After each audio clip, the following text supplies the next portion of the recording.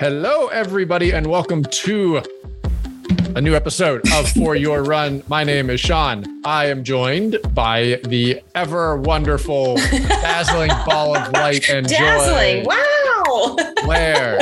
Hi. I made it. Dazzle and all. Dazzle, dazzle. Convenient shift from dazzle. We're going to speak to someone who, in the dazzle form, sweats salt just like you and I do, Blair. I know, crystallized forms of it, right? We are talking to Bree today. You know her on IG as Dr_Bree_runs. She does all sorts of wonderful things in the world of running. 1, she's a physical therapist. 2, she is a run coach. 3, she is in fact a runner. She checks all the boxes of all the things. Yep. Yeah. She is the owner of Endure Performance Training. That is where you could find her for all things coaching. Yes. She has tons of wonderful tips in the form of coaching, in the form of mental health, in the form of PT, and fueling and nutrition. All of it. Sweat. In the form of sweating. How to manage all of those things. You know, we talked about absolutely nothing in this episode. Nothing at all. No, it was real quiet. Mm-hmm. So we will let you get right into this as she has nothing but goodness to share with you all. So onward we go to Bree.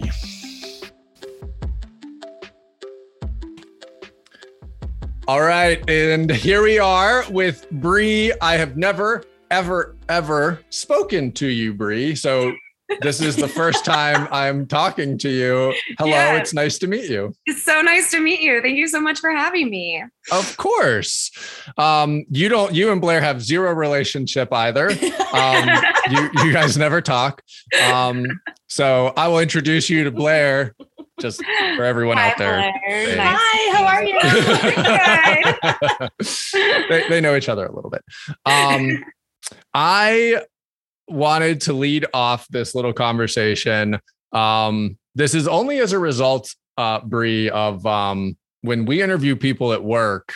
I've always been very I think my team has always done a good job of interviewing people, and they have this extensively long sheet of icebreaker questions, and they always lead to some of the funniest responses. And I thought it's a really fun way to kind of bring people into the pod. So I love it. Our icebreaker today is, what did you want to be when you grew up?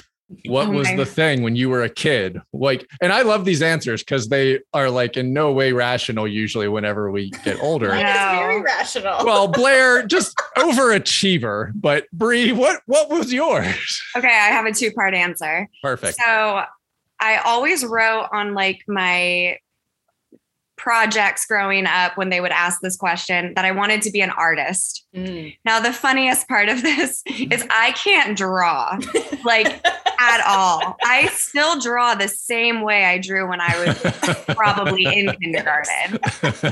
So I don't know where the background of that was, but when I got a little bit older, the second thing I wanted to be was a marine biologist, which I think every kid wanted to be after they went to Shamu at SeaWorld. That's all right. That's true. My son's best friend wants to be a marine biologist. And he just went to SeaWorld camp. Exactly. There it is. Still happening. Many years later, it's still happening. So yeah, there's my 2-part, but I'm very not artistic. So that just still cracks me up. I think it is funny. Well, now I have to know, Blair, what was your realistic? I wanted to be a doctor. Well, it was real. I was very interested in being a doctor and being with children specifically. I spent a lot of volunteer hours in high school at a pediatrician's office. And then I went to college and found out I'm really bad at organic chemistry. Who isn't? Yeah. Real bad. Yeah, tutoring and all the things. It didn't help. I was like, well, this isn't for me. So I'm a speech therapist instead, using my benefits of communication to good use. Yeah.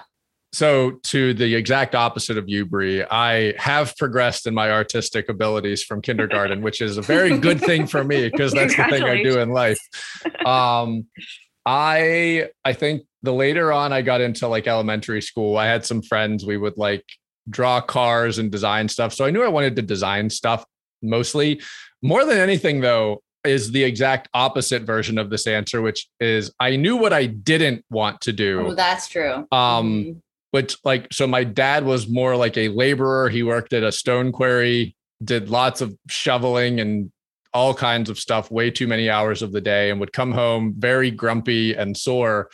And all I know is from like 7 or 8 on, I was like, whatever that is, I don't want to do it. I'm not in. I'm not in with that. Because like even 3 hours of like raking the yard for me was like, I think I'm gonna die. It is so hard. Yeah. Like those fields are so hard. I always am curious how they manage to do all of it. It's a lot of hard work. Yeah. Well, thankfully, I would say that both you and Blair have found your, I would say, so-called niches in life. Yeah. So that leads us into an actual real question of, so you're a PT. Yes. You're a run coach. Yes. I'm curious, how difficult is it to, in some cases, be effectively your own PT? Like, do you have the internal conflicts that so many of us have of like, well, this hurts, but it's probably nothing, which is right. The worst thing a runner does is it's probably nothing. And upon saying those words to anyone that actually knows things about the human body, they go, actually, that's a lot of something. And you've been ignoring it for months. And now it's a whole lot of something. So what's that like? And how is all of this going for you? Yeah. I mean, when it comes to being a PT, sometimes you definitely overthink everything. I would say, especially when I was in PT school, and that's when I started running, it was like this conflict where I would just be overthinking every little thing. I've gotten better as I've gotten older and obviously more experienced in both sides of it. But I definitely have said the words, do as I say, not as I do, multiple times to patients. That's true. Yeah. And I mean, I definitely did that same thing when it came to my hip. I had a hip surgery in 2020, but prior to that, I had probably put off getting that checked for maybe 5 to 6, 7 years, like years. Yeah. I just came up with all other, I was like, oh, it's this, it's this, it's this. And finally one day it was just like a light bulb in my head. I was like, it's your hip. You need to go to the doctor. Yeah. Okay. I was even going to joke when you said that. I was like, I wonder what it's like to have your brain effectively be the in-person version of online WebMD, where everyone WebMDs themselves and they're like, oh, well, so my shoulder itches. So according to this, I have spinal cancer. Like, it's probably a bit of a detriment. Yeah. I also wanted to joke that I was going to lead. Honestly, part of me wanted to, and I was like, this will overwhelm her so hard that I just don't want to do it. I wanted to solely come into this having said nothing to you and be like, hi, my name is Sean. I am 6'7" and I run. Tell me everything that's wrong with me. Go. Oh my gosh. No, he does have, I think, real questions because he's been through a journey of it, given his height and body mechanics. Like it's different when you're 6'7". 100% different. And I'm sure you have your own challenges. I can't say I would know everything wrong with you. Well, that's I'm meeting you today on Zoom. Yeah, that's from the basically neck down, the joke, I don't right? know. Like, I'm going to talk to you like this for this. I've come to the conclusion, Bree, that for lack of better medical terms, I am now viewing my glutes as effectively a nuclear reactor. They have to be the strongest thing in my body. And I've had a couple of PTs speak to just kind of how stinking important the glutes are. They're not everything, but if you've got back stuff or hamstring stuff or calf stuff or sometimes plantar stuff or IT stuff or hips, or I'm just going to list every single piece of the body. If your thumbs have problems, maybe it's your glute. Maybe it's your glutes. Oh no. But I've had plenty of calf issues, plenty of, I I will not go into the whole dialogue of my injuries, but I put a dirt bike in my leg when I was 15 and messed up a quad. So I definitely have learned that I need to do lots of glute work. And as Blair is so intimately aware of now, I need to just do calf raises at all hours and seconds of the day. So. I actually have a history of calf issues myself, so I can relate to that. But well, wonderful. Yeah. Yeah. So you go to college. I did want to give a small shout out. I was going to lead also with just saying we are, and then let you. Penn State. Okay. I did not go to Penn State, but I grew up in Pennsylvania, and nice. I was far more interested in Penn State than I was in Pitt. So Penn State's like my, pseudo, I'll pretend like I went there and integrate perfectly with the student body. But we love all. Yes. So you started there, then your pursuits of all of your various degrees lead you to plenty of places around the country. So throughout all of this, you're also running. I know that you started running a little bit also earlier than, college, but so what is running like in your early life? How does that either diminish or get more prominent as you go through all of the various things that have led to you being a PT? Yeah. So I actually grew up being a competitive dancer. And so I started running a little bit in high school just for fitness. But honestly, I remember still the day that I ran 1.5 miles straight for the first time. And it was, I was like, oh my gosh, I can't believe I just did that. It was on a treadmill at the gym. I didn't know too much back then. And then in high school, that's when I got really into like health and fitness and decided I wanted to pursue PT for the most part. And so honestly, if you ask any of my friends from college, they still are like, how are you what happened to switch you from like being such a, I was very like competitive when it came to dance, and then just switching over to running. It relates in some ways though, more than you would think, I think. But anyways, when I was in PT school, that's when one of my classmates who ran for college, she basically was like, hey, you should sign up for a half and I'll help coach you and like teach you things. And I was like, I need a goal that's other than school right now. Like I was so focused on obviously studying all the time. And I was like, I need something for me. And so that's when I started to run and really like get into it. And then I took it to another level, probably in like 2017, 2018, right after I got married. That was when I decided that I like really loved it and wanted to pursue that BQ, and kind of thought like this is a possibility. Because prior to that, I remember the first time I ever looked at the Boston qualifying times and I could barely run a couple miles at like a 10-minute pace. And I was like, I will never be able to run that. And then it was just it's stuck in the back of my mind. Like that whole, like that thought process of I will never like bugs me. Mm-hmm. So it's like, it was just something I had to prove to myself one day. I was like, you're just going to go for this. Like, why can't you? Why can you never? And I was like, so I just kept chipping away, and, it was a windy road and nothing's linear in life. Right. Mm-hmm. But very well said. Yeah. We made it. I want to follow that up with like a little just thought I had in that, which is I think that some personality tests or something should start with, have you ever been trying to get a medical degree and started to train for a half marathon? Because I think that would tell you so much about a person. Like, did you have zero life and like no time to do anything and then decide you wanted to train to run 13 miles? Yeah. Oh, okay. I know a lot more about this human being now. That's a fair fact. I will not lie. I studied on the treadmill. I studied while running outside. Like I would literally look at like a PowerPoint slide and then put it away and try to like memorize it in my head. And like, so like I was multitasking a lot. Yes. It worked out. I know. I'm one that's very much, I don't know. I say like I'm 0% or 700%.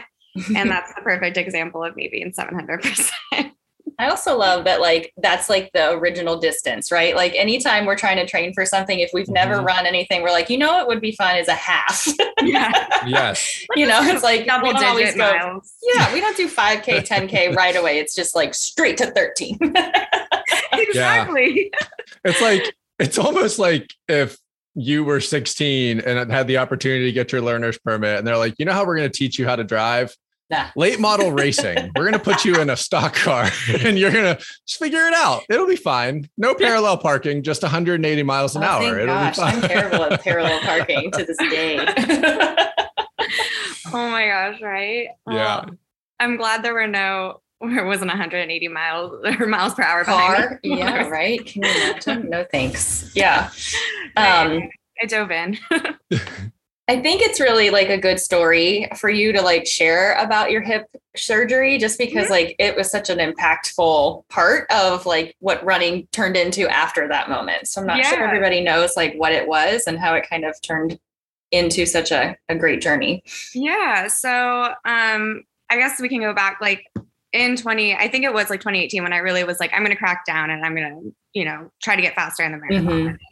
I had one marathon in the fall of 2018. And then I ended up not being able to complete it because I had really bad foot pain. And I'd been going through some plantar fasciitis issues with that. And then basically after that, it was just this one thing after the other on my left side, things popping up, my calf cramping, my hamstring going haywire, like my low back, like it was crazy. And I was like, I'm strong. Like I work out all the time. Like I was doing my strength training religiously. You know, as I was already graduated from PT school at that point. And like, I knew that something was going on, but I was kind of this weird because it was like playing whack-a-mole with my body. Like one thing would pop up and I would like take care of that. And then another thing would pop up. I'm like, what is wrong? And then, like I said, I finally, like one day I was like, this is my hip and I need to get this figured out because hips are weird. They show up in so many different ways. Like now I treat hips all the time. It's kind of my specialty. So it's like Dr. Shakira. Yeah, right. Hips don't lie. But yeah, so I DNF'd at Big Bear. And then I tried to run Edmonton in the summer of 2019, so the next year. And I had to DNF that one too because I was cramping so bad. And it was like full body cramps. So that can kind of go into like fueling issues with that one. And then I was training for a marathon that did happen in 2020, but I ended up not even showing up because that's when the hip just got so bad. So I went to the doctor. They diagnosed me right away with FAI, which is femoral acetabular impingement. And it's actually more common than people realize. A lot of times though, it doesn't actually correlate with pain. So you can have FAI and not have pain. And basically what FAI is like misshaped joint. So the doctor thought that it happened for me when I was growing up dancing, that my body tried to compensate for how hypermobile I was. So it just overgrew. So my socket was too deep. The head of the femur it was like flattened. It grew too much. So anyways, I kind of had to make the decision, like, if you want this BQ, do you keep trying to push through pain and keep trying to like train, or do you fix the problem? And yes, you're going to have to wait longer, but it might be worth it in the long run. And I decided, you know, relatively young, like healthy, I might as well just get it fixed now. And then I can come back from it, you know, and train and be pain-free and everything. So I did a lot of research going into the surgery because it was a big surgery. I also had a labral tear on top of it. So they had to fix that too. But my surgeon was literally a blessing. Like she was the best. She had a 9-page protocol for right after the surgery, which the PT in me absolutely loved. Loves that. The minute she sent me that before the surgery, I was like, yes, like this is good. And it was tedious. I mean, the recovery process. So I had the surgery in October 2020. And you were on the bike the next day. So a lot of rules. There were like different directions I couldn't move my leg and stuff, but there was stuff I had to be doing every day, PT wise. And then I went to my own PT, like I couldn't completely treat myself. But it was a lesson in patience for sure, because I had never been through quite this extensive of an injury before. It definitely opened my eyes even more to my patience. I mean, being on the other side of it taught me a lot. And then I basically just trained myself back all the way and to the BQ, which was almost exactly 1 year after the surgery, which was pretty cool. That is pretty cool. Yeah. That's really, really cool. When you were talking about whack-a-mole and everything hurting, I was thinking in my head, like, why did Blair send her my entire bio? This is incredibly rude. What I did want to ask you in real talk is, as you spoke through all of those things, I'm just really curious, do you find that you tend to thrive more in, I have a setback and I'm coming back from this setback, or everything feels great and I want to ask more of myself? Do you find that you're stronger or weaker in either of those two places? Because as you were talking through that, I was like, my inner being was very much like, a big setback sounds really fun right now. Like, like the chips are against you kind of thing. I think my body typically in the past has responded very well when it's like, everything's actually going really badly. And now is an opportunity for me to like dedicate myself to something. Whereas, and I've spoken to Blair about this a little bit. Like, I think the place that I'm trying to unlock in my running is, I actually feel good, and maybe I should believe in myself a little bit more. Do you find either of those being easier or harder for you? I would say mentally, probably the second option. So is harder for me because with the comeback, and at least when it came to the surgery and everything, like I knew what I had to do in a sense to get back. Right. So I always had, as long as I have some type of goal, like I need to do XYZ this week.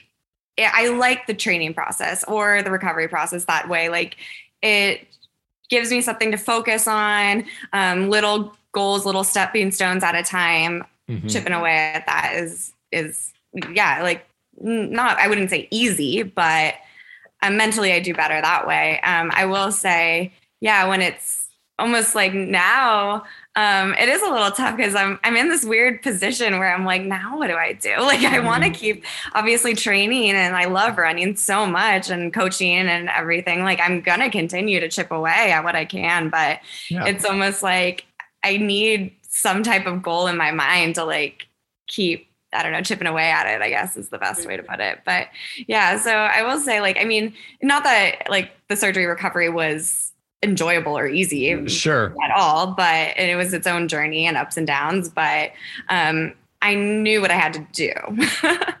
So if that makes sense. 100%. I think we're describing how my brain unpacks all of that stuff too. I think in some ways it's coming back from an injury or coming back from a setback, like there's a little bit more of a padded floor because there's a little bit more of like the empathy of like, you expect there to possibly be setbacks in a recovery. Whereas like when you're feeling really good and now you're like, I think I could be X amount of time faster.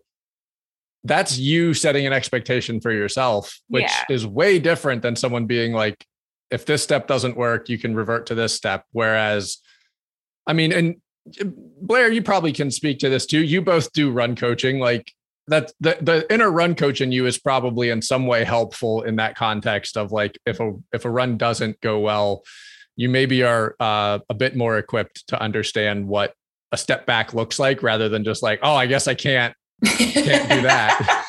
I think we both say we definitely still struggle with like, feeling like we can't do it, like I think that's just like human nature for anybody, even if you are a run coach, to have not great run to be like, well, this is an indicator that I can't do something. Yeah. I was going to say too, like, I think that's why we both have coaches as well, right? So to have someone else that looks at it without bias or, you know, fighting yourself mentally, like all of that. It's helpful to have someone outside of your brain, like to get everything right. Yes. I mean, that was the same when I was like recovering from the surgery too. Like I did have a PT that I worked with outside, and it wasn't where I worked. Like I made sure it was like completely separate.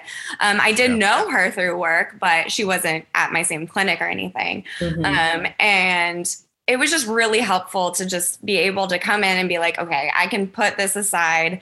I am a patient right now. I am not a PT. And kind of same with like coaching. Like it's like, I am the runner. I am not the coach, and vice versa. So yeah, it's almost like, I think you both kind of spoke to it really well there. I think there's almost this, like a lot of people on IG that speak to what they love about their run coach. I think they're always just like, I'm so grateful for that person. But I think part of it that kind of goes, possibly is missed, is that the reason you're so grateful for a coach is it does take, so right now, Blair, run coach, she's somewhere on the squares. I keep pointing up. She's probably going. I mean, I am above you on my screen. Likewise. But if it was just me right now, I've got mild plantar stuff. So I know there are things I need to do, but if I'm letting only my brain be my own run coach, I would be like, well, run more miles and just do a little bit more PT work, and it'll probably iron itself out. It's fine. Whereas if I have a conversation, I'm telling Blair about this problem I have, and I was like, I think I was trying to describe it to her as I wanted to describe it to myself. And then like after describing it, I was like, oh yeah, and there's this other part. Wait, I feel like that part's way more important than all of the other parts I told you.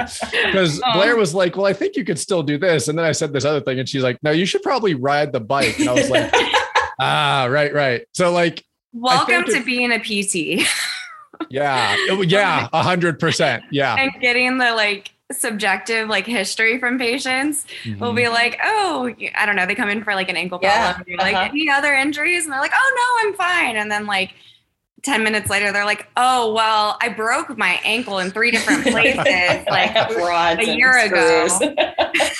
Yeah. Okay. Yes. We could have started with that. There's a note for everyone listening there. When you go see your PT, just tell them up front. Yeah, give it all to us. We need all the history, and then explain what you're there for. Yeah. Yeah. But I mean, that 100%, I've told Autumn a dozen times by now. There have been a good handful of times already, just in like my build back from COVID and stuff, where like my inner being's like, well, feeling really good. So next week's 15 miles. And then Blair will give me my schedule, and she's like, 8, it's 8 miles. And I'm like, only 8? I could do double that. And upon finishing the 8, I'm like, I'm dead. I'm tired. Oh, look at that. Run coach was accurate. That's something. Right. What you could and what you should do are 2 different things. Yeah. And I think that's where a run coach is so important, because if it's only your brain, like I've told a lot of people this, especially through COVID and especially through a lot of other things. I think the greatest and worst attribute of humans is our body's desire and ability to adapt, because it allows us to justify just about anything. Like, it's great, but it's also very bad. Like, you can be in a super bad situation and your body can find some adrenaline or something to get you through that, which is good. But on the back burner is also, wow, I felt really good after this 7-mile run, so I should run 12. That is not rational. I feel like we should recheck your runner's math. No.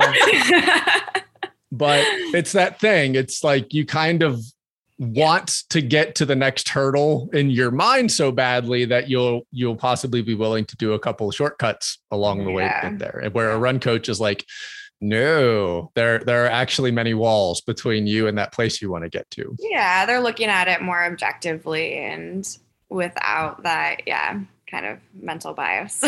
Sure. Well, I'm very appreciative of Bree because I'm not interested in planning anything for myself. Like when things go awry, like she's very flexible to like get things where it needs to be to fit what chaos is happening in my house. So I'm very thankful for her. Oh, no problem. I never mind switching things around. I'm like always like, hey, it's me again. Surprise! Today didn't go well. Like Bree, I genuinely wouldn't be surprised if one day I got a text from Blair that was like, hey, so and this is how she would say this. I want to preface this with Blair is awesome, but this is how this text would go. Hey, so a volcano popped up in my backyard and there's a tornado. So I don't think I'm going to be able to talk on the pod today. Not, I can't do it. She'd be like, so a volcano popped up and there's a tornado and I'm not sure if I'll be able. And way to Oz. I'm not sure if I'll be able to get that run. And I'm like, today. Blair, I think there's a definitive no in there. Yes. Well, but it's okay. I am the same way, which is why Blair and I love each other so much. I love it. Well, I think I'm like, how many things can I juggle and still show up? Yeah. I'm right there with you. Yeah. I was juggling 4 chainsaws and I've lost 1 arm, but I think I could take a 5th chainsaw. I'll take yours too. Yeah. If you could just give me yours, I'll be great. So to circle back to the injuries, to your hip stuff, to those marathons prior to getting a BQ. Mm-hmm. So you said there were lots of moments where your brain is like, oh, it's something else. Oh, it's something else. Oh, it's something else. So what is it like? I guess, how do you handle those races where you really are going all in and things aren't working out? And then for me, that would be not just like erasing bits and pieces of a chalkboard. It'd be like, get a whole new chalkboard, start all over. But you have a series of those. And I can imagine that's not entirely the simplest thing in the world to have a goal and continue not just not hitting it, but have your body be like, oh, actually just no, a whole big no altogether. How do you step through those things? And then I won't make this a 4-part question, just a 2-part question. How do you think that's made you a better runner coming out of those things? Ooh, good question. It definitely wasn't easy. You kind of I questioned myself a lot, right? Like, am I built for this? Am I able to do this? Like, is this goal too much? Like, I mean, everything hit. Especially, I will say, like, the first DNF hurt. Like, it wasn't easy to decide. But when I hit like mile, I think it was 11. It was before the halfway point. And I just felt like my foot was killing me. My quads were already done. I was like, I could tell I was compensating, right? I'm putting more weight into the other leg. So that leg's like already super sore. And I'm like, okay, this is not, I just knew it wasn't smart to continue. I was like, you're literally going to tear your entire body apart just across that finish line. Mm-hmm. And it wasn't, I had completed marathons before. So it was like, I'm not doing this just to complete it. I'm doing it for performance too. So it was kind of, I wanted to save my body so I could like continue to train. Mm-hmm. So that was my thought process for the first one. Yeah. And then the second time in Edmonton, when I started cramping, that really was it took me a long time to figure that one out. And I think part of it, again, was still like mechanics weren't great, but actually that one was more fueling. Looking back, I overly hydrated. I did that whole like drinking too much water, flush out all the electrolytes. And it was a humid day. So I was sweating from, the first mile and just losing even more sodium. And at that point, I didn't know that I needed to take salt tabs or anything like that. And I mean, I still did the gels, but the gels I was using didn't have enough sodium for me. It was this whole big learning process, but anyways, I digress. So that was tough too. And I mean, like I said, I questioned myself. I mean, how do you not after 2 DNFs and 1 DNS? Like, it's like, do I even try to ever complete a marathon again? But again, that's the stubbornness in me, and kind of that same person that decided to get her doctorate and run a half marathon for the first time came out, and it was like, okay, I have to prove to myself that I can do this. So let's just take a step back. It might take a while, but we'll figure it out. And that just made, when I did finally get it, like the process so much sweeter. Like it was like incredible to finally be like, okay, like all that work for the last, 4 or 5 years pays off, like it paid off in tenfolds. And it proves to you that you can do hard things, right? And like, just not give up on yourself. That's the biggest thing. Like it was hard. And there were moments that I doubted, but I never fully gave up on myself, like never. So I can honestly say that. And getting to the point of finally getting that Boston qualifying time it was amazing in so many different ways. Like it wasn't even the running at that point, right? It was just proving to yourself that you can do what you think might be impossible if you just put in the work and you're patient. Yeah. Well, and one of my favorite parts is like when you got to be part of that commercial. Oh yeah. That is the coolest thing. And I don't know if everybody knows, but like, it was amazing. So you can share. Oh my gosh. That was the craziest thing. So earlier this year, I'm on Facebook and I'm part of a bunch of different Facebook running groups in the area. I'm in Phoenix, and they posted that Brooks was looking for runners who were doing their first Boston Marathon. And I was like, well, that's me. So I sent in an application.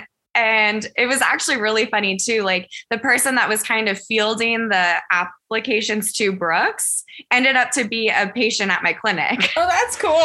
So that was really cool. And he had no say in any of the Brooks stuff, but it was just funny how things worked out. And so basically I applied, didn't know what I was getting myself into. It was just kind of Brooks is looking for people. Do you want to be part of this project is what they kept calling it. And I was like, yeah, why not? I love Brooks. I run in them all the time. So, and then I applied and they asked if I could interview. And so I ended up doing like a 45-minute interview with the director, and just, I didn't know what I was getting myself into. So I was like, I'm just going to be myself. I mean, he asked me, I remember one question was like, what's your morning routine like?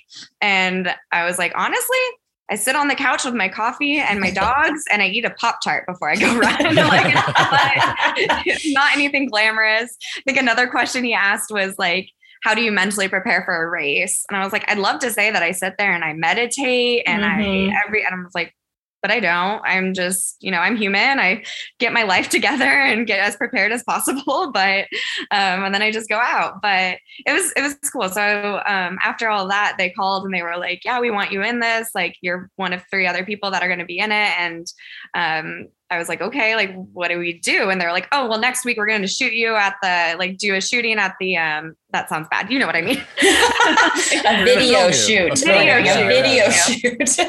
shoot. Oh my gosh. But at the track, and I didn't know what to expect again at all. And I show up, this is so ridiculous. So I'm like driving in, and there are trucks. There are so many people. They have like full, camera gear, there were so many people, and I just pull in and they're like, how can we help you? I'm like, I think I'm Brianne Benucci and I'm here for the Brooks. And they're like, oh, you're the talent. Come on in. I was like, excuse me. What? Yes, I am. I am the talent. I am. You're right. Oh my God. It was nutty. So anyways, we go and we start the shoot. And at that point, like, they're only telling me like, I kept asking a couple times, like, where is this going to be? And they kind of wouldn't answer. They would kind of beat around the bush. And I was like, okay, I'm just going to stop asking questions and just let it ride. Like, this is fun. Who cares? And that's when, obviously, during the video shoot, they surprised me with Des Linden. Mild surprise. It's so cool though. The commercial's so cool. Oh my gosh. So yeah, it ended up to be this commercial about Des surprising like us Boston marathoners we were all in different places and doing different things. And she just shows up. And I mean, I just hear my name being called behind me. And I'm like, who is at this track that knows me? Like, and I turn around and Des is running towards me. And oh my gosh, I it freaked out slightly. I had to stop actually the video shoot for a second because I needed water because my lips were sticking to my teeth because my mouth got so dry from adrenaline. Like I was so excited. But it was cool. And everything that just came out of it. I mean, I'm like friends with all the other people now that were in the video. We got to go to a special Brooks event when we were in Boston. They made huge signs of our face. Oh, that's fun. Boston. Yeah. So when we ran by, like, I'm like looking at like the Brooks tent with like my face up and I'm like, that's what is happening? Cool. This is so cool. So it was like, the wait was worth it. Let's just say that everything fell into place so perfectly. Ended up becoming friends with Des, which was cool. Like, that is so cool. We hung out a couple times and it was a blast. Yeah. Yeah, that's it's my favorite story. So I just like to hear it again. I really don't mind telling it. Well, and I don't mind watching the commercial over and over again because your reaction on it is my favorite. Like everybody else, like when Des shows up and you guys are all like, "Oh my gosh," as you should be. I mean, it was so crazy. I think one of the funniest things though was when they asked me what I wanted at the finish line of a marathon, and I was like, a beer. I just want an ice cold beer. And then they brought out 2 beers in Brooks shoes, and I got to cheers and drink a beer with Des Linden. Like, that's so cool. I can die now. Core memories made. Yeah, that is absolutely amazing to have all of those things come together and have that entire experience.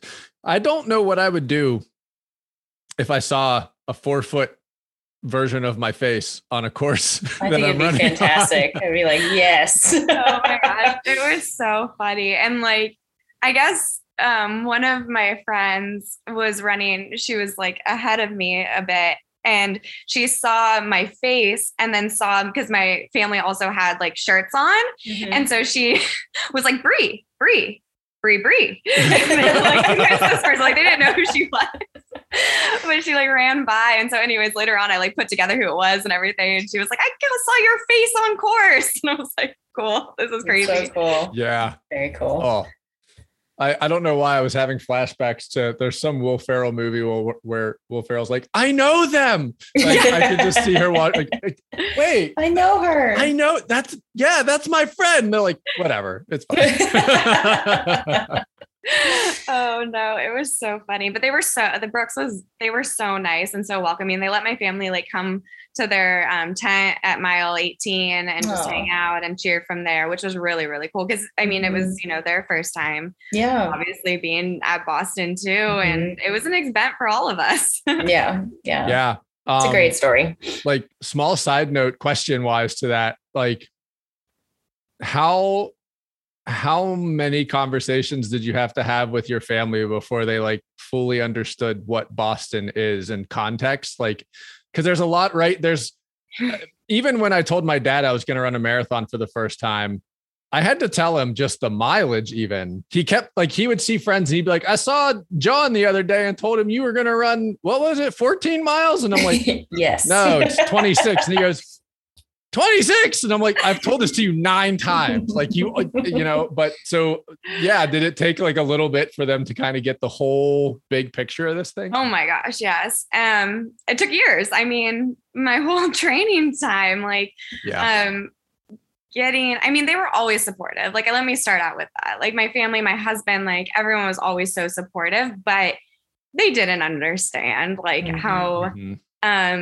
how much it meant to me for a while, I think.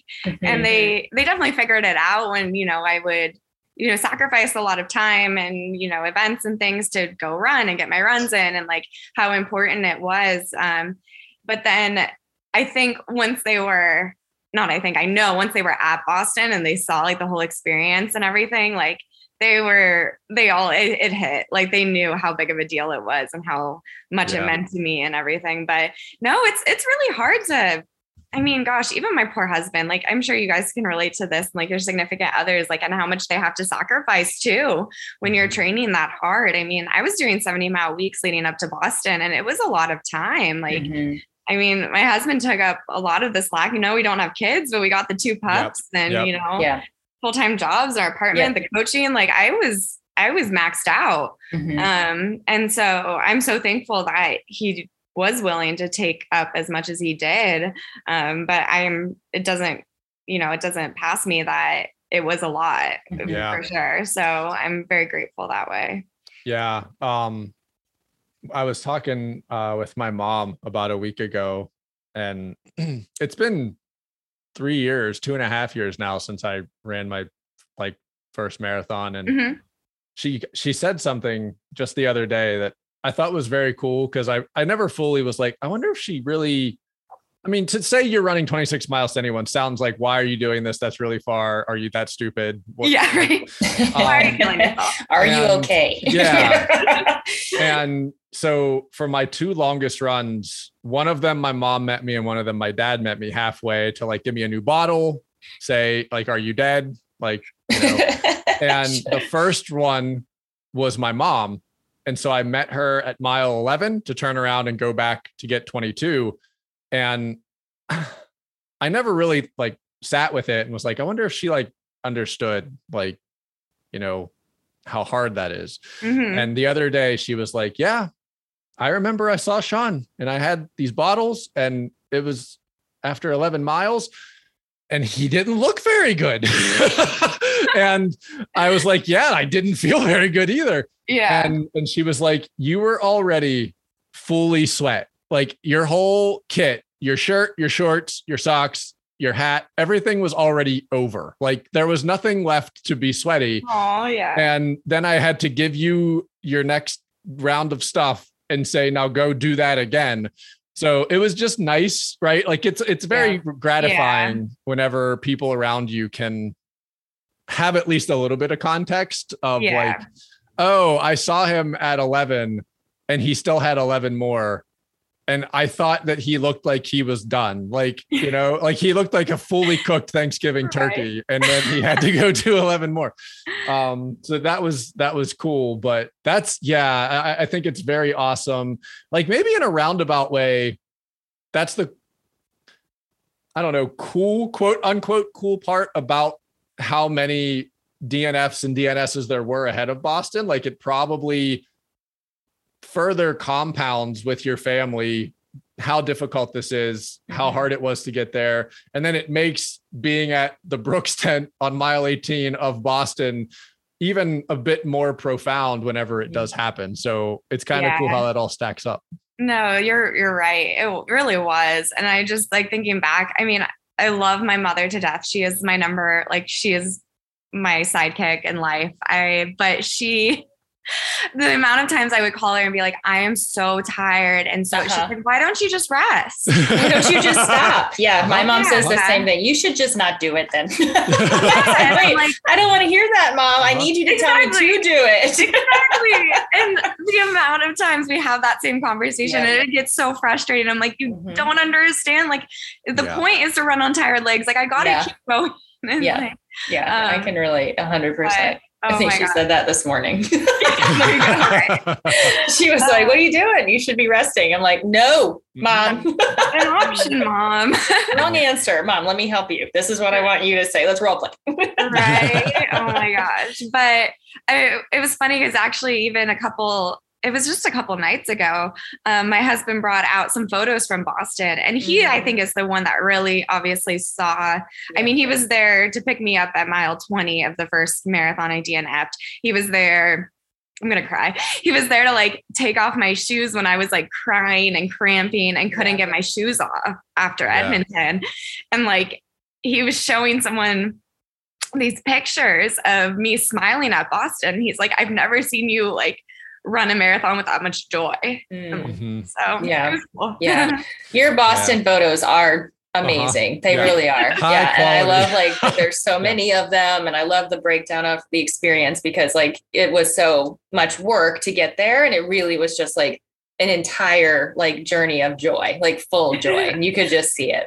I will say I made the decision around, it was mile 8, and I was because I was honestly, leading up to it, I didn't know how hard I wanted to run Boston, right? Do I want to go out? Obviously everyone wants a PR on a good day, right? But I wanted to enjoy the experience and not come out of it so dead that I don't even remember going down Boylston, you know? Mm-hmm.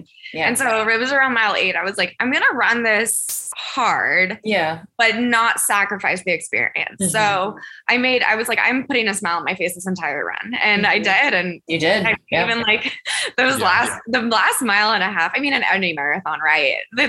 It's hard. It's never going to be easy. And I remember making that last like turn, and they don't tell you that it's uphill at the end. I forget that part. You forget that. And like, I was like, oh my God, I'm so like, obviously my legs are done. Like I live in Phoenix. It's not that hilly here. And Boston is such a hilly course. And obviously you train and try to do the hills and whatnot, but there's nothing then like doing it. But it was just so much sweeter too to come across that finish line and be able to say that I Boston qualified in Boston while having the best time. And it was just like, it was worth it, but it was not easy. No. Yeah. Well, and like you said, you do live in Phoenix where it's hot, like super hot. Do you have like tips and fueling things that you have learned over time that work well for you? Oh my gosh, yes. It has been a learning experience, like I said, with the fueling. But I have learned that I am a salty sweater, and I do sweat a lot, especially like obviously during summer. So I use Scratch labs, and I kind of take in more sodium and more carbs at the beginning of runs because with the heat and everything, I mean, if your stomach doesn't go haywire towards the end, I think you're like not human, right? So at the beginning, I'll always drink some Scratch. I take salt tabs every hour. So I take 2 of them every hour on top of then gels every 30 minutes. And I had to switch the type of gels I used. Obviously, Maurten gels are amazing. A lot of people love them. A lot of elites use them. They did not have enough sodium for me. So I had to find a gel that had more sodium. So I used Huma like Plus, so have like extra electrolytes, so extra sodium in them.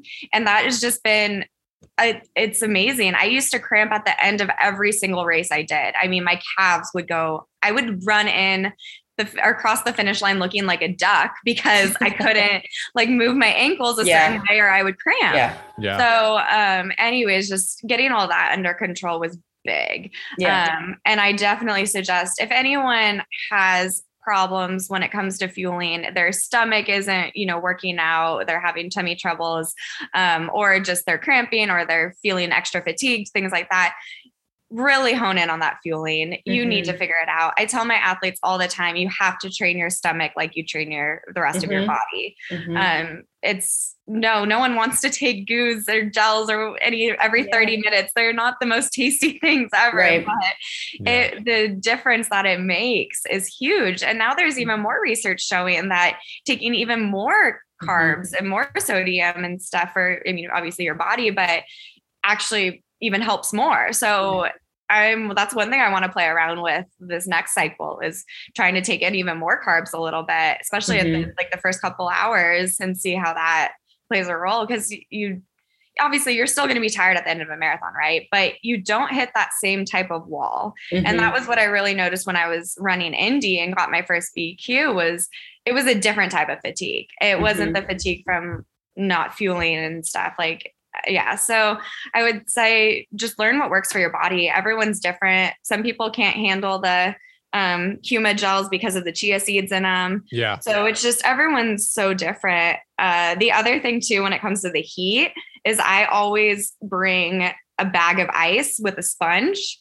And I have that at my aid station, and just sprinkling the water on top of me and just the ice, the frozen sponge itself, it goes a long way. So even at the track, I always have a bag of ice, and just after every interval, I'm just dumping ice on me. That's a very good call. That sounds refreshing. I'm taking a lot of mental notes. I think I've always had this problem, Bree, but I don't want to say that it's specifically as a result of a post-COVID thing or anything like that. There's stuff a lot of people have learned their bodies are just a little bit different after a bad round of COVID and something like that. But the first couple of long runs I've definitely done. I think some of it's heat acclimation for sure, but I crystallize, like my face is like Salty. shiny, sparkly. I do the last couple of miles start to flirt with cold chill stuff, which I know is like huge red flag of bad news bears. So I will make the joke here that we are not officially sponsored by Scratch, but we might as well unofficially be sponsored by Scratch. Family, yes, yeah. We have so many different things of Scratch in our house right now. It's been really good for our stomachs too. Yeah. But yeah, I just started getting some electrolyte and salt tablets because I absolutely think one of the biggest problems for me is just I run low on sodium so badly. Yeah. That it needs to be a much bigger piece of my prep going into a run, and probably a pretty fundamental piece of my post workout bits. But yeah, I sweat like almost, I know it's not possible for our pores to sweat just raw pieces of salt, but it certainly looks like that by the time I'm done running. Oh my gosh, you should see my seatbelt in my Oh yeah. Ooh, that sounds impressive. Oh my, it has it's like got a nice white sparkles, white sparkles. Oh my gosh. And that's one thing I think just in our society, right? And like if you don't run or do endurance work, that everyone is like, oh, you got to be careful of your sodium intake, don't eat this because it's high in sodium and all of that. And actually as runners or endurance athletes, like we need it, like we sweat it out so much. So it's like, I was told to have a couple liquid IVs the day before I do a hard workout or hard run in the heat, because doubling up on the sodium that way will help the next day. And then when it comes to, I'm a huge fan of Scratch too. And when it comes to using them, I've actually, with the last couple of marathons, I've carried a bottle of it for the first like 10 miles. And then I check the bottle, but then I have it on me. And I also, then it helps too. I don't have to stop at the first couple aid stations that are usually very like packed. Congested. Congested. Yeah. So, it helps a lot. Like I tell my athletes a lot of times, like just carry a bottle that you can throw out, or like you don't mind getting rid of, and just use it for the first half or 10 miles, whatever you need. And it helps a lot. Yeah. Have you used, I haven't yet. My wife has. Have you used their Super Fuel? I haven't. I've looked into it though. I want to try it. Yeah. Autumn has her stomach's a little more talkative than my stomach is on runs. And so much so that she was at a place where she was more like the slosh and spit method with taking in beverages, because her stomach just really wasn't very cooperative. But the Super Fuel, she can like actually take in and digest, and it's been good for her stomach. So I'm excited to try it the next time that I can get out for some longer runs. But yeah, I have learned so much just in the last couple of months, really, just about the whole journey. So it's always good to hear perspective to underscore your own perspective. But yeah, I think I need to be a lot more mindful of salt intake, and the liquid IV thing the day before, I think, is a really awesome perspective on that too. Yeah. Especially in the heat, like we all need to adjust for summer. Right. And I think prepping the day before is really important. And we kind of forget about that, right? We always just do let's eat the carbs for dinner the night before. But actually the whole day before, the 2 days before a hard, long run, you need to be fueling properly and make sure that you're taking in enough fluids and enough electrolytes. Don't do what I did in Edmonton and just drink a crap ton of water the day before because you'll just flush out everything. It was to the point where my forearms were cramping. And I was like, you're not even working. Like, what's going on? Get out of the party. I'll tell you, Bree, you know why your forearms are cramping? Your glutes. It was just your glutes. Clearly your glutes were not firing. Oh yeah. Yeah. That was so great. No, I think too that I was actually going to say that. I think that point you made in the earlier part of the podcast of not just drinking way too much water is something that I think maybe a lot of people might glance right over. I know the 2 days leading up to when I ran Chicago, thankfully, I think I had some Gatorade and stuff like that, but I was like, give me another bottle, like more water, more water, more water. Yeah. And that's, if you don't pay attention, you can just clear out everything out that you're trying to build to give you the base to go tackle the miles. So that's a very good point. Yeah, exactly. And you kind of, at least for me, I always think like, oh, that won't happen to me. Yes. Stop thinking that. Yeah. Well, okay. So if you at this point, Bree, we have a couple of like wrappy up questions that I want to get into the PT area on with you. So if at any point you want to hit a button that starts charging me for the hour, you can do that. It's more so, I think, just broad question stuff that maybe can be informative for some people out there. Yeah. But I kind of just want to ask, and it just so happens that I've had all of these, but I think it's because I've had pretty much most of the injuries that are supposed to come along with running. But whenever you see people, we'll start from maybe, the foot level and not, we're not going to go way in deep on this stuff, but okay.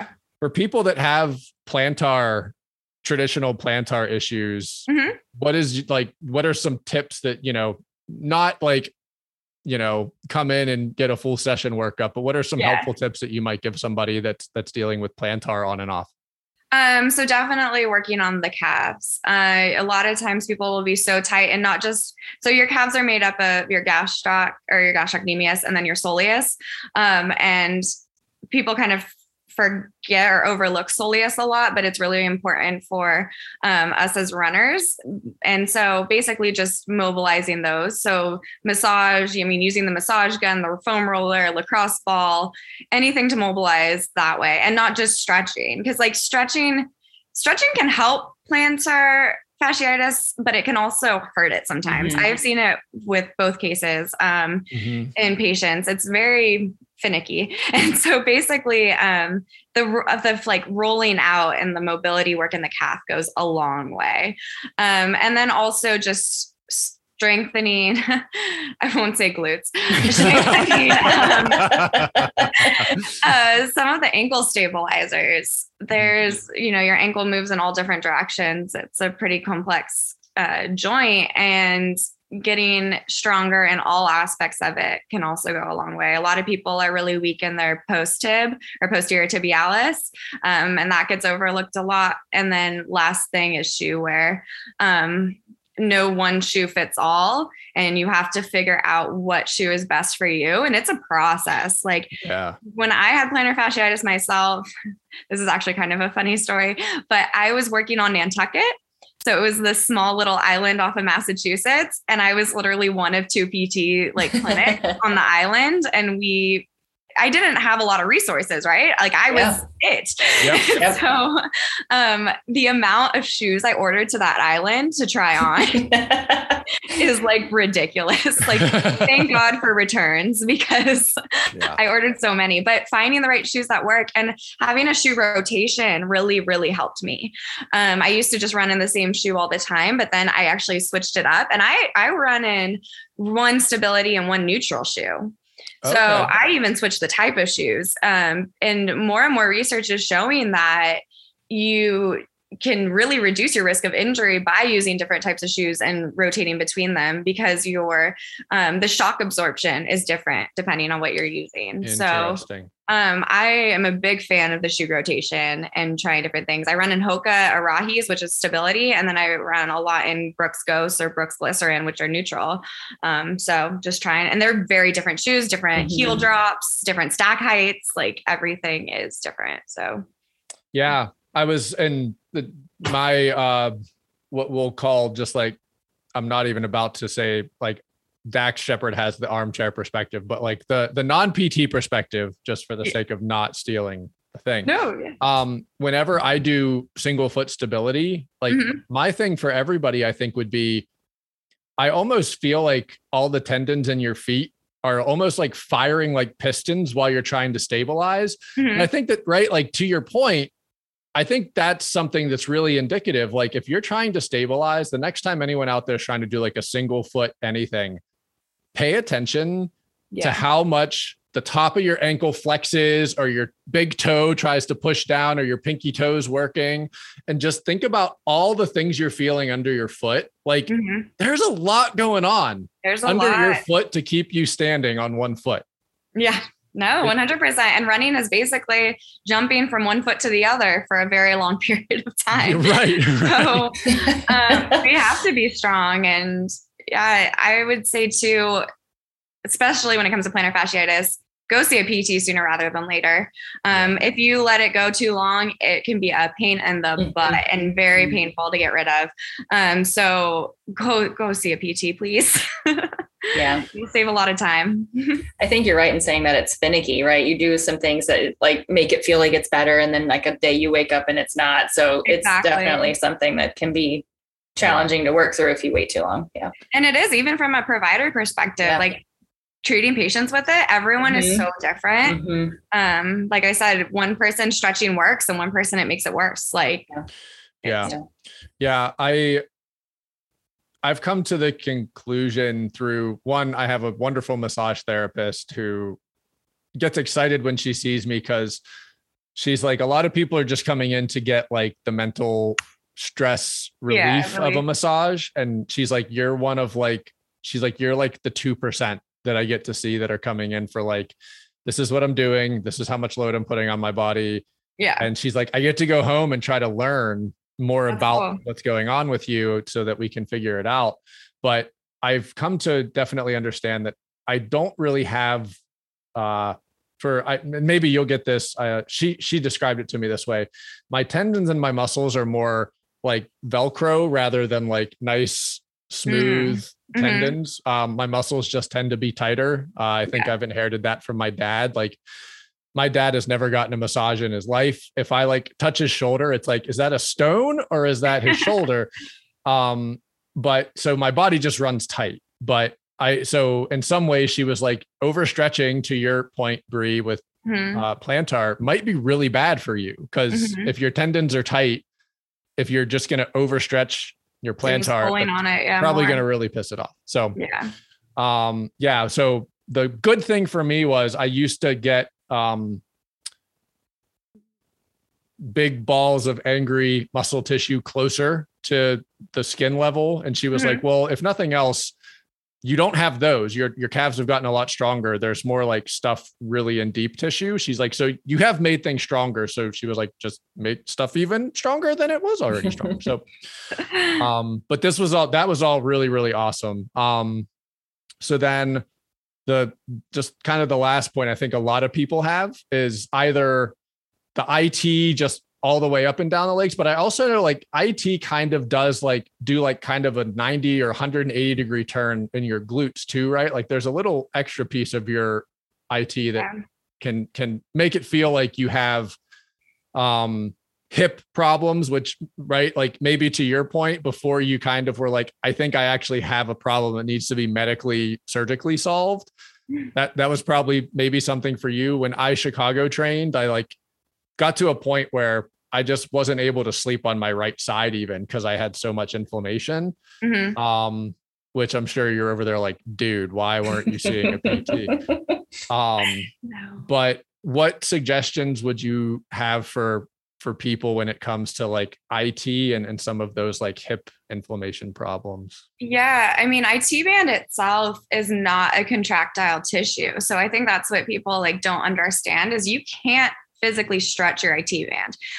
It is just a connector. So basically you have to work all the muscles around it. So when you need to, or when you're trying to get rid of like the stress from the IT band, you're working on your quads, your lateral like quads, your lateral hamstrings, a lot of times even adductors, which are like your inner thighs. Those can get really tight. People kind of forget about those. But that, I mean, if those are tight, you're pulling on different parts of the femur, the hip, and basically it will cause mayhem all the way around. It all connects.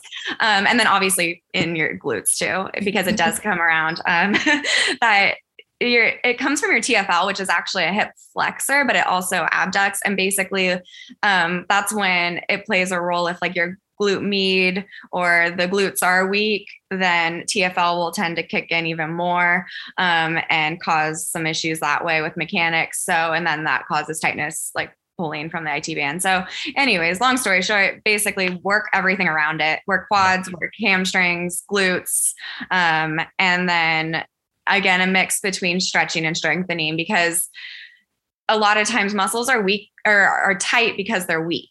Mm-hmm. And so they can't really respond to that load that they're being asked of. So getting those muscles stronger over just stretching goes a long way. And this is where I'll put in my shameless plug is go see a PT, because a lot of times now you don't even need a doctor referral. You don't need a prescription. And people don't realize that. They're like, oh, okay, I need to go to my doctor first and then everything. No, you can go directly to a PT. I would say majority of insurances now, you can just go directly to a PT and they will help you figure out insurance wise, or if it's cash pay, like all that. But you can usually find someone that is affordable and able to help you so much.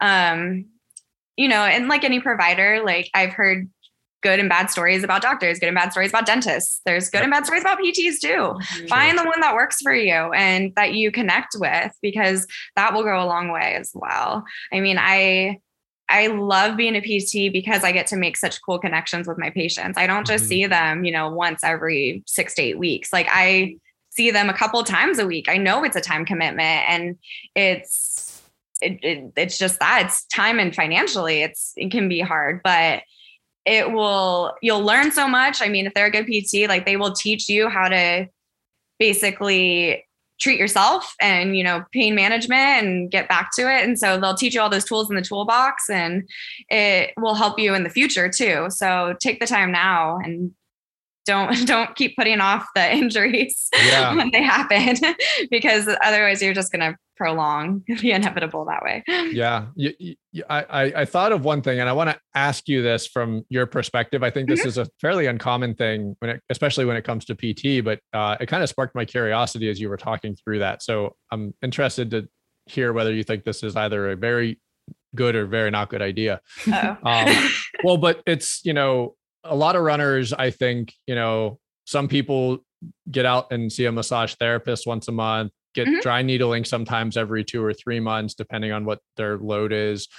Do you think that there is any real case where there's a benefit? And I could see a lot of PTs being like, nope, don't want to do that. Like, do you think that there's a world where runners could like go in and be like, hey, like once every 6 to 8 weeks, I'm going to stop in and see my PT and like do an evaluation, so they can at least be like, hey, it looks like you're kind of getting behind on this strength, or I know that you do like gait analysis. Like, do you think that maybe rather than wait until the thing really hurts and then you're with a PT for possibly 6, 10, 12 weeks, or like, do you have anyone that ever does the more proactive approach of like, just go see your PT just to do a check-in? Like, I'm not here to do the whole write-up and the whole analysis. I'm mostly here to say, I actually kind of feel good right now, but I want to make sure I continue feeling good. Is that a reality in the PT Oh my gosh, world? yes. No, it is. And I say, do it. Like, if you have the opportunity, go. We actually at my clinic, we offer what we call our quick fixes, and they are just, you can pay. It's like, usually they're about 30 minutes, but you can do it like pay for every 15 minutes kind of thing. And it's basically, that's what we do is we do, like I call them tune-ups, right? Like just checking and making sure that things are right, like working right. If you do have anything that in the past has been an issue, maybe looking at that, looking at the gait analysis. I mean, there's so much that we can do. So I love when people are more proactive that way, because it does go a long way. And yeah, basically it is a thing. I always say too, if you look at any professional or elite athletes, they're always getting body work done, right? Like all the time. So why aren't we doing it? Why aren't we going and getting these tune-ups and like stuff. And I mean, obviously the answer is time, money, who's the provider? Like, can you find a provider? Like, it takes time to figure out, you know, like who's in your area and who's going to be a good fit for you. But once you do make that call and you do it, it will help with injury prevention and longevity in the sport. So I definitely suggest, and that goes back to, you got direct access. Like, you don't have to see a doctor before seeing a PT. And we learn a lot. Like, you have to have your doctorate now, if you want to become a physical therapist. So, we learn a lot in the sense of like diagnosing and looking at mechanics and everything. So, I think I'm glad that you brought that up, because more people should be doing that. You were talking and I was like, I don't think I've ever seen a social media post where it was like, I went and saw my PT because I felt good. But they do it for so many other things. Yeah.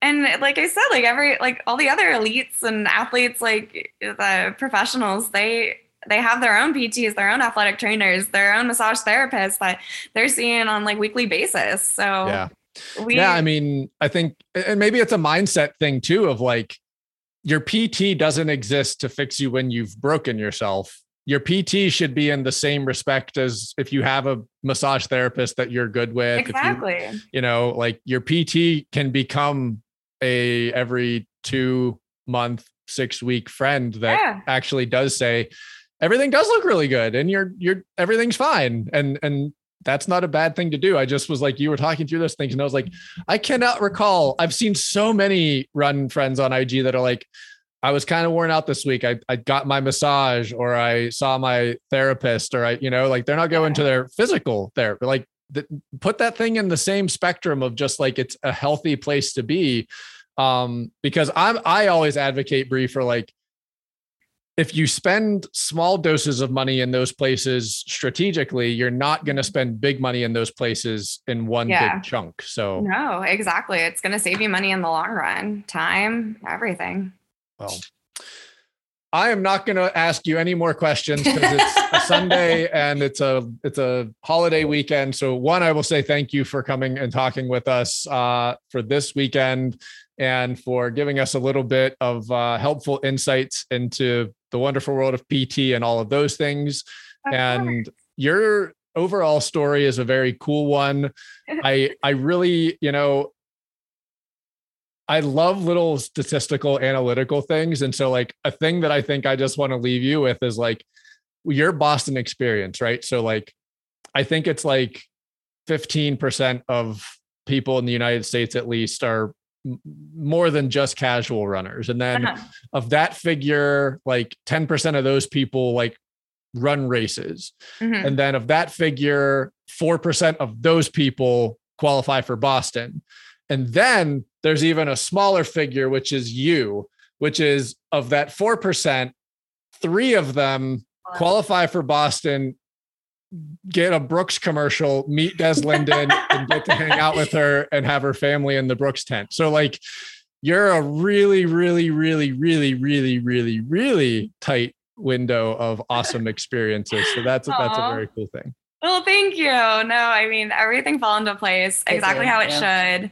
Yeah. I'm one big believer of everything happens for a reason. And it did in this case. I mean, you don't always know what the reason is, right? When it's happening, it can take years to figure it out. But looking back, it all happened how it should have. So I'm really happy about it. Yeah. Oh, well, for just having met you officially today, I could talk to you for a whole lot longer, but I will spare everyone from that. And I look forward to whatever is next on your roadmap of all things running, your roadmap of, I saw that you, to the design piece of all this, I saw that you recently rebranded your run coaching. I thought that was awesome. So congrats on that. Thank you. And best of luck continuing to fix people and all that. Thank you so much. No, I had a blast talking to you guys, and I just really appreciate you having me. Yeah, thank you so much for taking time to come on. It was great. Of course. No, mad shout out to Blair, who I know is actually above me on Blair's screen for getting me to come on today. I know you guys are awesome friends. And This has been great. So yeah, maybe we'll chat with you sometime down the road. And until then, best of luck with all things running, fixing, and Thank you so much. No, I hope you guys have a great weekend, and I hope to talk to you again soon. Absolutely. Till next time. Bye.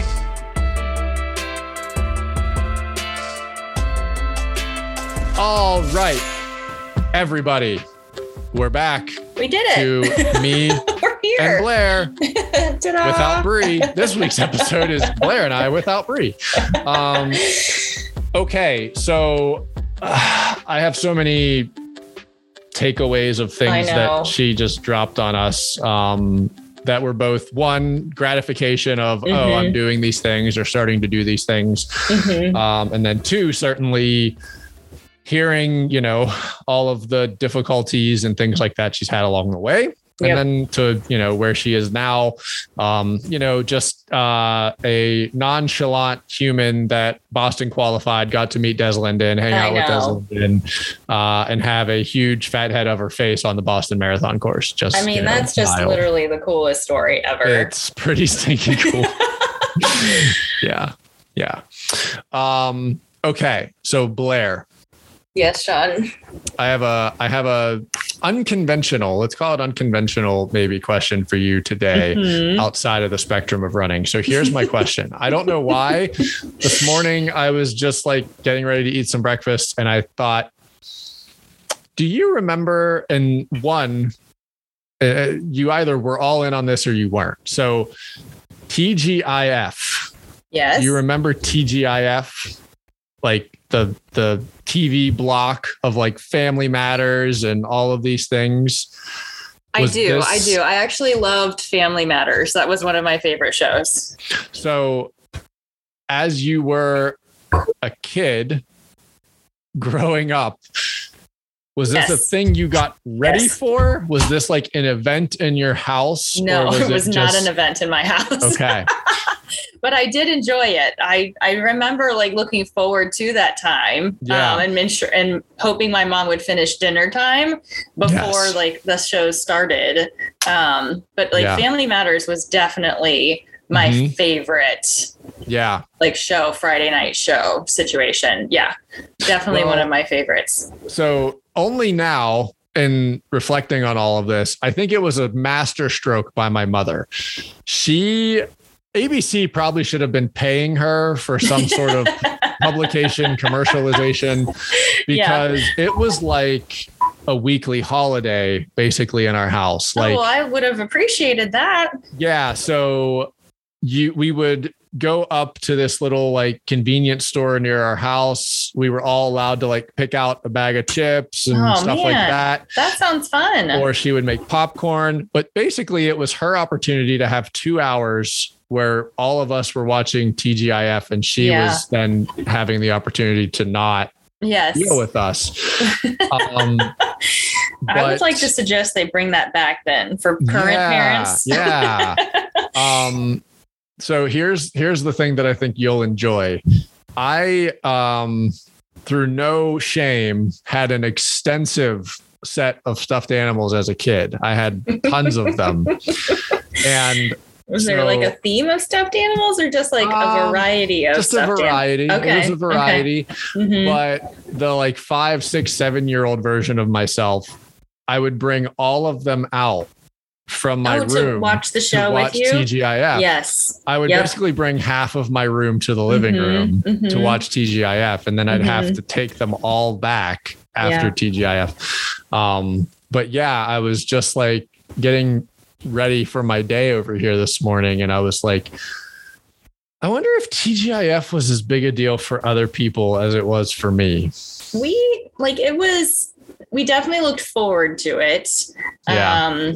But there was a lot of like Friday night game night, kind of situation. That was like a thing in our house. We also did a lot of like sport activities. So sometimes those were where we spent some evening times. Sure.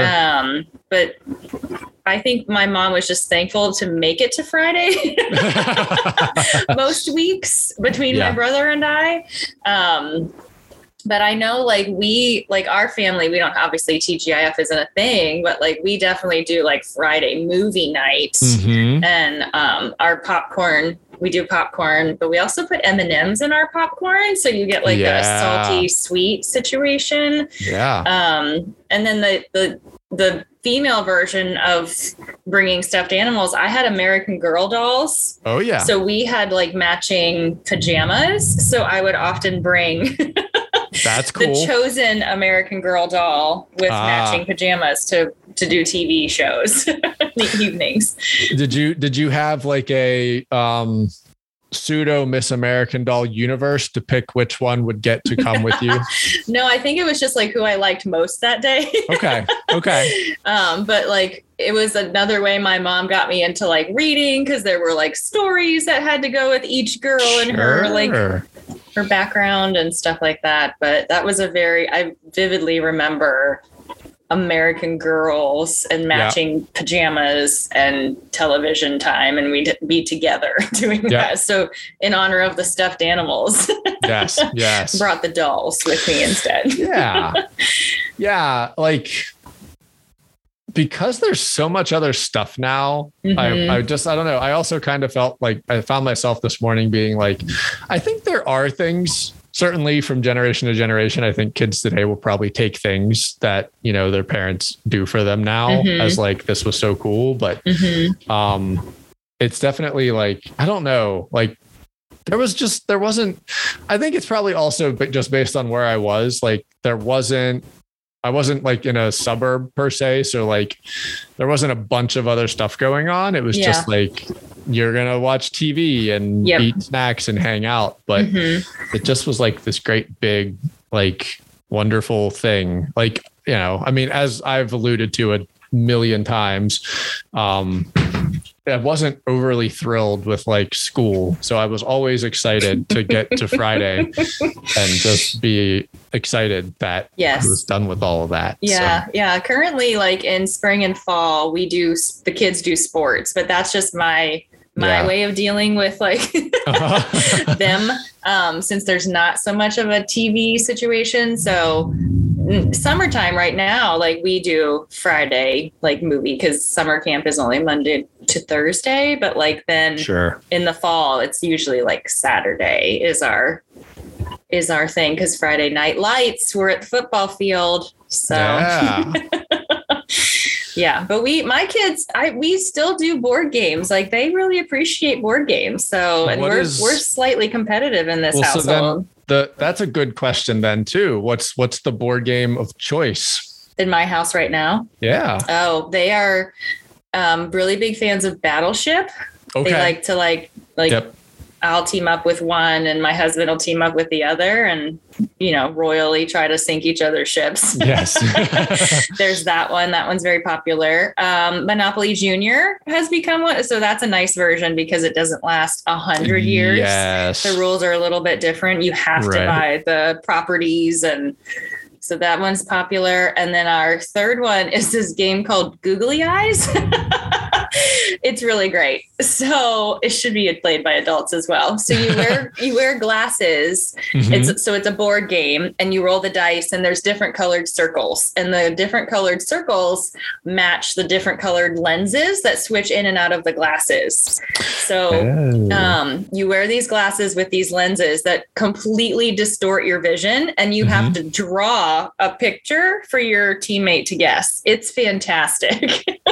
Wow. Because when you put the glasses on, you look like a giant, like cross-eyed fly. Like, it's the craziest thing. So you end up just like, you look so ridiculous. Like I have to find, there's a meme of a guy with glasses and his eyes, like, cause they're so thick, they look crossed, and I'm going to find it for you, but that's basically what you end up looking like. Oh, and that's fantastic. Your drawings look terrible and you have to try and guess it before the hourglass runs out. And that's pretty good. That's their third favorite. And then I always love Uno Attack. And that's where you have to like push the button and it'll spit out like anywhere from 0 to like 37 cards. Yes. So those are our games that we like to play. We have other ones, but those tend to be like the favorites. So especially if I can only convince the preteen to play one game. Right. Because he suddenly become too good for games. Well, he doesn't want to spend time with us. Right. That's right. I'm not sure as all preteens get to that point. They're like, I can only handle you for X amount of time. Well, but also like heaven forbid word get out that I spent more than 30 minutes with my parents. My family, and had a good time. Detrimental to my entire my reputation. Yeah. So, but I think I instilled all of that only because I loved it as like when I was a kid. So just keep it going. Yeah, absolutely. Oh yeah. That, oh my goodness. Yeah. My sisters weren't overly interested in games. So my mom would sometimes entertain me and play games, but yeah. I still love a good board game. I'm all for games. We love them too. All of them. Yeah. That's still definitely kind of a go-to thing for us is to play some games with people when company is around. So yeah, my husband will say I'm not a good loser. His favorite story to tell is when we were dating, we played checkers, like giant checkers at Cracker Barrel. He claims, I don't remember this, but I apparently was losing and flipped the board at him, but I don't recall that. I feel like that's aggressive behavior. But he strongly remembers like being very close to winning, and I'm like, no, game over. Semi-similar story. At the time, I think I was in middle school. I had my best friend over to the house. It was winter.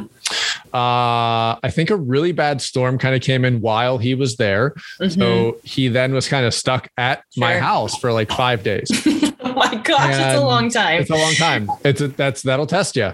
Holy smokes. I think by like day 4, we had kind of started getting a little chippy. Sure. And I think we were playing Monopoly. Oh, that's a long one. And I mean, that's just, it's a, if you want to get mad at somebody, that's a pretty Monopoly, fast track to get there. So I think one of us, if not both of us, are lucky that a homicide or something wasn't committed that day, because like we were playing, we kept getting a little more salty. And a little more salty. And I think we both got pretty pissed off. And my mom was like, okay, they're pretty mad. I'm going to make them go outside. So we go outside. And I think we were both like, let's have a snowball fight, thinking I'm going to mess the other kid up. And I'm getting out some pent up aggression. Yeah. It wasn't snow that was just like fluffy, nice snow. It was snow that was like coated in a ball of ice. Oh, that sounds painful. I mean, we were wailing these like death balls at each other. And I think there was a point, neither of us got hurt. I think one of us, I can't remember which one of us, it probably was me, threw a snowball real hard. And it like hit a tree and like broke bark off of the tree. And we were like, oh, that would have really hurt. And like all of a sudden the like beef was kind of squashed when we were like, someone almost died. Oh, right. Someone almost died. And then we kind of came back down, but we were kind of hovering at like a 9 out of 10 in terms of like friendship, anger, rage status. And both went outside politely to murder each other with ice balls. And thankfully both escaped unscathed. But so you made me think of that too. That was, I remember that thing vividly. We both went outside and I think we both had this silent understanding of like, I'm here to murder. That's what I'm here to do. Well, I think that's probably what is going to currently occur in my home. Yes. Blair has some thunderstorms coming in and it looks like that's where she's at. So, well, as you now have some entertaining to do, my friend, I think that we will wrap up our little summarization of this episode. Yes, I will say thank you for grabbing Bree to come along. Of course, I'm very thankful that she agreed to be on. So I think it was a wonderful opportunity for us all to learn and kind of celebrate her journey. That's the best part about this podcast, 100%. I think, is like the opportunity to like meet people and hear their stories. Absolutely. And everyone is so like kind and relatable. So I love this community. Likewise. All right. Well, I'm going to, because you're dying to probably re-immerse into the chaos of I'm really not, but it keeps escalating. And in case anyone ever thought I had anything together in this home, I do not. I am not the leader of Tiny Humans. I am just their snack.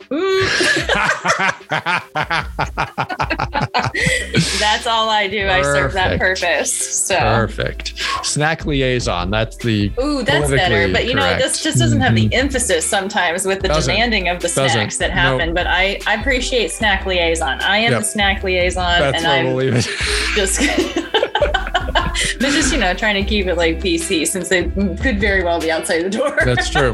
That's true. All love. Just so I love much you all. love. Yep, I love you so much, kids. All right. Well, we are going to wrap this up for everybody out there. We hope you guys Thanks for joining us. Having good times on your runs as we get into the summer block of pure madness. So I know most people don't love the summer block, but I love the heat. I'm just like, yes, come on, heat. I think it's like we hate it when it's happening. We love it after it's done. That's true. Right? Yeah. I just it's feel kind of like cleaning, right? Yes, like it's cleansing. Yeah. You feel good when it's done. All done and I'm dripping completely. Yep. I'm like, look, I worked hard. Yes. Clearly that made an impact. Absolutely. Oh, all right, everyone. Well, thanks for coming along with us. And until next time, we will talk to all of you guys soon. Thanks for listening to For Your Run, a podcast brought to you by For the Run. Special thanks goes out to all of our supporters on Patreon, whose contributions and support help us put this all together and get it out into your ears.